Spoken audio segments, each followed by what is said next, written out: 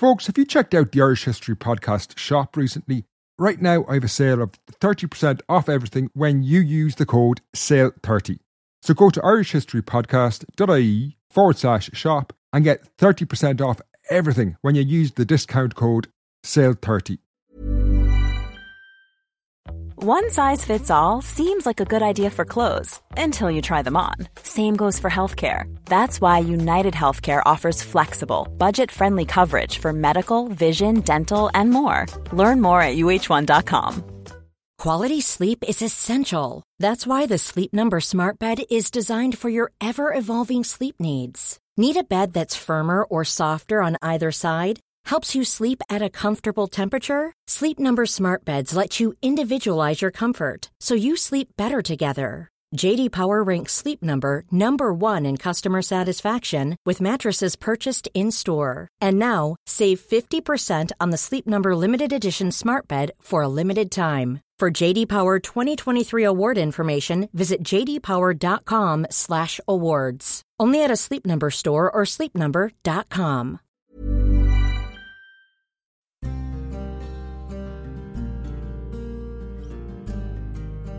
Hi folks, and welcome to this episode of the Irish History Podcast, The Witch, Mary Doheny and 19th Century Supernatural Scam. This show originated in research for another upcoming episode on one of the most brutal killings in modern Irish history. That is the story of Bridget Cleary, who died in 1895, the last woman burned alive in Ireland. That's proving a hard show to get right, not least because it's wrapped up in superstitions. However, in the course of the research, I came across the remarkable life of the 19th century con woman, Mary Doheny, and I thought that you'd appreciate a podcast on her story. Now, in the 21st century, when we think of con men or scams, we usually think of bogus emails or phone calls trying to fool people into handing over bank details. However, in the 19th century, things operated a little differently. The remarkable activities of Mary Doheny, branded a witch by her contemporaries, is almost unbelievable. In 19th century Ireland, there was still some magic in the world, or rather a belief in magic at least, and she exploited this to the hilt, as we shall see. Before we set out for 1864 and the story of Mary Doheny, I want to mention my new book. As many of you are aware, my latest book on the Black Death, 1348 A Medieval Apocalypse, was released last month. This book was funded by you, the podcast audience, and helped to break new ground. It was pointed out recently that this is, in fact, the first book on Irish history that's been crowdfunded. The book, 1348 A Medieval Apocalypse, The Black Death in Ireland, tells a fascinating story of the Great Plague through the lives of 8 Irish people who lived through the 14th century, when famine, war and revolt were all features of daily life. This is the stuff that series like Game of Thrones is based on. If you know nothing or a lot about the Middle Ages, this book is still easy to relate to. You can get the book in hardback or audio at my website irishhistorypodcast.ie or the Kindle version on Amazon.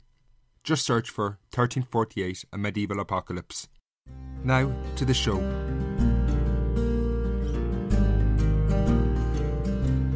In early 1863, Mary Doheny and her husband, a blind beggar, moved to the town of Carriganshire in South Tipperary. While they were poor and of little means, within 18 months Mary had become one of the most famous and controversial characters in the town, gaining both national fame and notoriety. When, in September 1864, she was hauled before a court in Carriganshire, accused of orchestrating one of the bizarrest scams of the 19th century, the room was thronged with her opponents and supporters. Whatever she was, Mary Doheny was certainly not an average person. Described as being about 40 and good-looking by a newspaper reporter in 1864, she and her husband were something of an odd couple. While he was a beggar, she was an enigmatic figure, known to some as a witch, or in popular parlance, a fairy doctor. Fairy doctors, alternatively known as herb doctors, were natural healers of a sort that plied their trade up and down Ireland until the early 20th century. Their understanding of medicine was unorthodox. In other cultures, these fairy doctors would have been referred to as witch doctors. While fairy doctors, like Mary Doheny, could set broken bones, central to her understanding of the world, and more specifically health, was the impact that supernatural forces had on the body. Frequently, fairy doctors diagnosed problems as arising from the presence or impact of fairies on a person. They believed the actions of these fairies, magical beings that supposedly lived beneath the earth, could explain sickness or ill health. Frequent treatments they prescribed involved potions and incantations to ward off these fairies. Now, while this sounds pretty crazy to us today, many in the late 19th century believed in the power of these fairy doctors. In a world where medical care was pretty rudimentary, it was one way at least to understand unexplainable diseases, particularly around issues like mental health.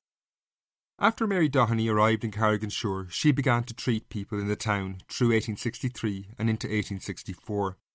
Indeed, when the summer of 1863 was particularly dry, she reaped what was later referred to as a golden harvest, doling out herb potions to farmers, which reputedly would help cows produce large volumes of milk. While she gained a reputation from this work, it also provoked cynicism and criticism. There were many who were dubious of Doheney and believed her to be nothing more than a charlatan. Indeed, the local priest, Reverend Power, convened a meeting in the town to warn people away from her. However, even after this, many continued to consult her, including the Reeves family from Carriganshire, who are central to the story. The Reeves family were respected members of Carriganshire society in the mid-19th century. Joseph Reeves was a policeman in the Royal Irish Constabulary, and by 1864 was something of a veteran, having given nearly 22 years of service. However, the family were also riven with tragedy. Joseph Reeves and his wife Mary, who I will refer to as Mrs. Reeves, given we already have one Mary in the story, suffered repeated personal loss. Mary Reeves' sister Ellen had died in 1853, followed by another sister Margaret in 1857. Then, in 1860, their son, William, a boy of 10 years of age, passed away. The following year of 1861, Mrs. Reeves' father, another William, died, only to be followed to the grave by her sister, Bridget.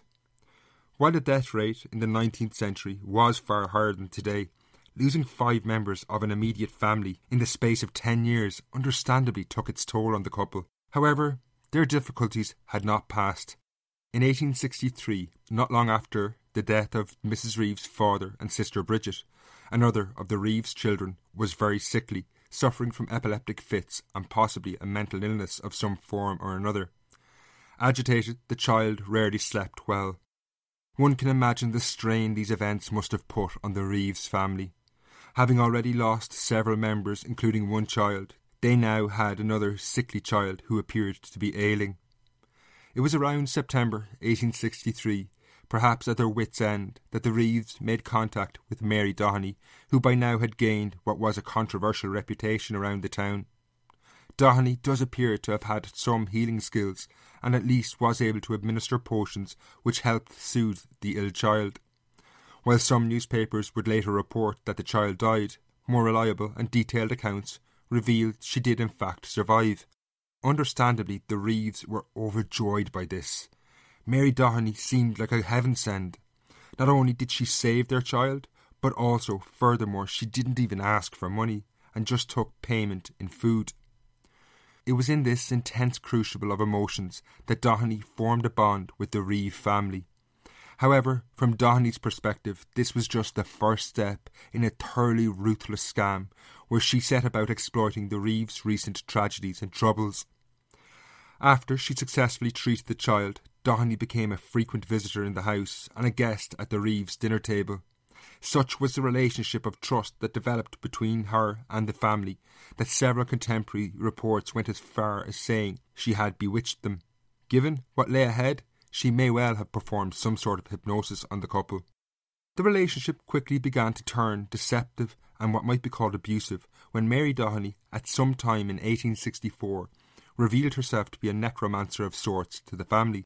Now, a necromancer is a person who supposedly, at least, can commune with the dead.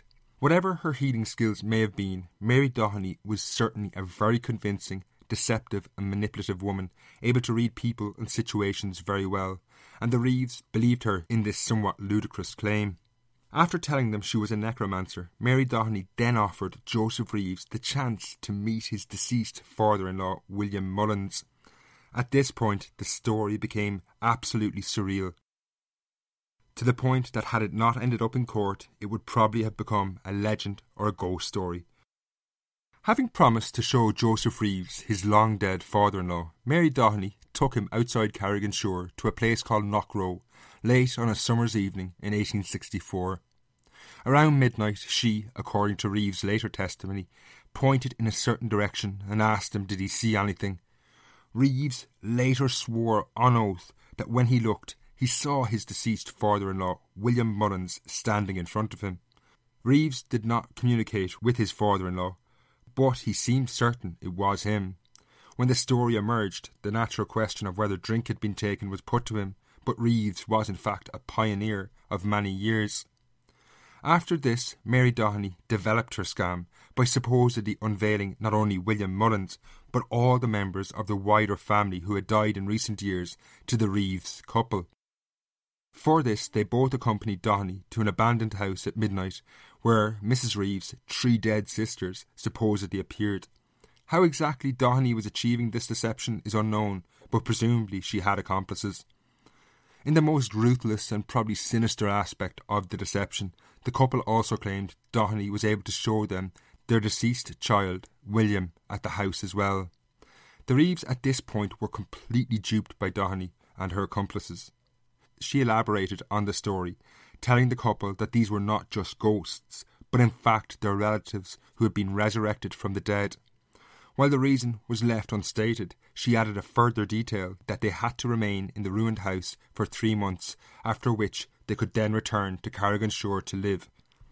Strange as it sounds, the Reeves totally believed this story, that, after spending 3 months in this ruined house, their deceased relatives would return and live in Carrigan-Shore with them. Mrs. Reeves, when talking about her father later, stated, "He died 3 years ago and was buried in Carrigan-Shore, but he is now living in Carrigan-Shore." Having carefully, maliciously and successfully laid the groundwork, Mary Doheny now proceeded with the scam.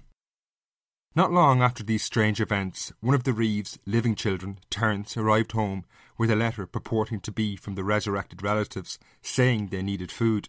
Confused, Mrs. Reeves consulted her resident expert on all things supernatural, Mary Doheny, about what she should send. Soon, tea, milk, bread, butter and other food was being sent on a daily basis to the abandoned house. The messengers were either the Reeves' young son, Terence, or a niece. The children met what they thought was a dead relative returned to life. Unsurprisingly, the food parcels then made their way to Mary Doheny's house. Doheny, having utterly convinced the couple, now increasingly demanded expensive and varied foods. The Reeves family even received a request for tobacco for their dead relatives, and had some of the food that they sent up returned with the excuse that it wasn't to their relatives' liking. Unbelievably, the Reeves did not suspect Doheny at all. Unsurprisingly, providing the food for their supposedly resurrected relatives became a costly business, and the Reeves soon found themselves short of money and increasingly in debt. However, Doheny cleverly strung them along. For the scam to work, she needed to incorporate a reward for the Reeves' generosity. They could and would not be able to continue giving money unless they thought at some stage they would get something back in order to pay off their increasing debts. So it was that the Reeves received letters purportedly from their once dead relatives now living in the house. In these letters, the Reeves were promised great wealth and fortune. The letters promised that once their relatives returned to live in Carrigan-Shore, they were going to bring with them great wealth and bestow land on the couple. With the promise of this wealth, the Reeves continued to bankrupt themselves. Indeed, the story at some points was tragic. Mrs. Reeves, fervently believing her relatives needed clothing, began to make them from her own nightdress. It was only when a police inspector, Joseph Reeves, superior in Carrigan-Shore, got wind of what was happening and began to investigate that the scam started to unravel. He quickly realised something was afoot, and when he raided Doheny's home, he found the letters and indeed some of the supplies that had been given for the Reeves relations. Eventually, Mary Doheny was hauled before the courts, but still, despite the evidence presented, the family remained loyal to her. After he was cross-examined by the prosecution, Joseph Reeves approached Mary Doheny and said "Never mind, Mary, no matter what they say, I believe what you told me and what I have seen." He wasn't the only one who fervently believed in Doheney. Another Carriganshire policeman, James Hayes, testified that she had shown him apparitions and dead people. Local newspapers noted how respectable members of Carriganshire society also supported Mary Doheney. The scam, which no doubt kept her and her family fed for months, was tragic. While Doheney herself was no doubt poor, it's hard to make excuses for her, given she targeted a family that were vulnerable and ultimately went bankrupt themselves. Reflecting back on the story, it seems at times hard to believe. It's often said that for a lie to work, the victim needs on some level to want the lie to be true. That is certainly the case in this story. The Reeves family clearly had suffered terrible tragedy in their family, and Mary Doheney was able to exploit this. No doubt they genuinely wanted to believe that their dead relatives had returned to life. That said, Mary Doheney herself was a pretty unusual and mysterious person. She undoubtedly did have skills at healing, which allowed her to gain trust of the family in the first place. She also appears to have been a very persuasive and convincing person. Most of all, she was utterly ruthless to use a family's tragedy against them, particularly the loss of a child. However, the story also reveals the persistence of supernatural beliefs in Irish society in the late 19th century. Mrs. Reeves herself was undoubtedly a very, very superstitious person, and her beliefs were integral to the scam being able to work. She claimed later in court that before any of these events had taken place, her sister and her father's ghosts had been appearing to her. She claimed her 3 sisters had apparently called out to her, but she refused to answer because she believed the fairies were with them. Such beliefs weren't that uncommon in 19th century Ireland, and someone unscrupulous like Mary Doheney, who herself was considered to be a woman with considerable understanding of the supernatural, was perfectly placed to exploit these beliefs. In this case, her activities landed her 12 months in prison with hard labour. However, belief in superstition could also be lethal. This will be clearly illustrated in the next episode on the story of Bridget Cleary, who died in 1895 and was the last person burned to death in Ireland. Until next time, Slán.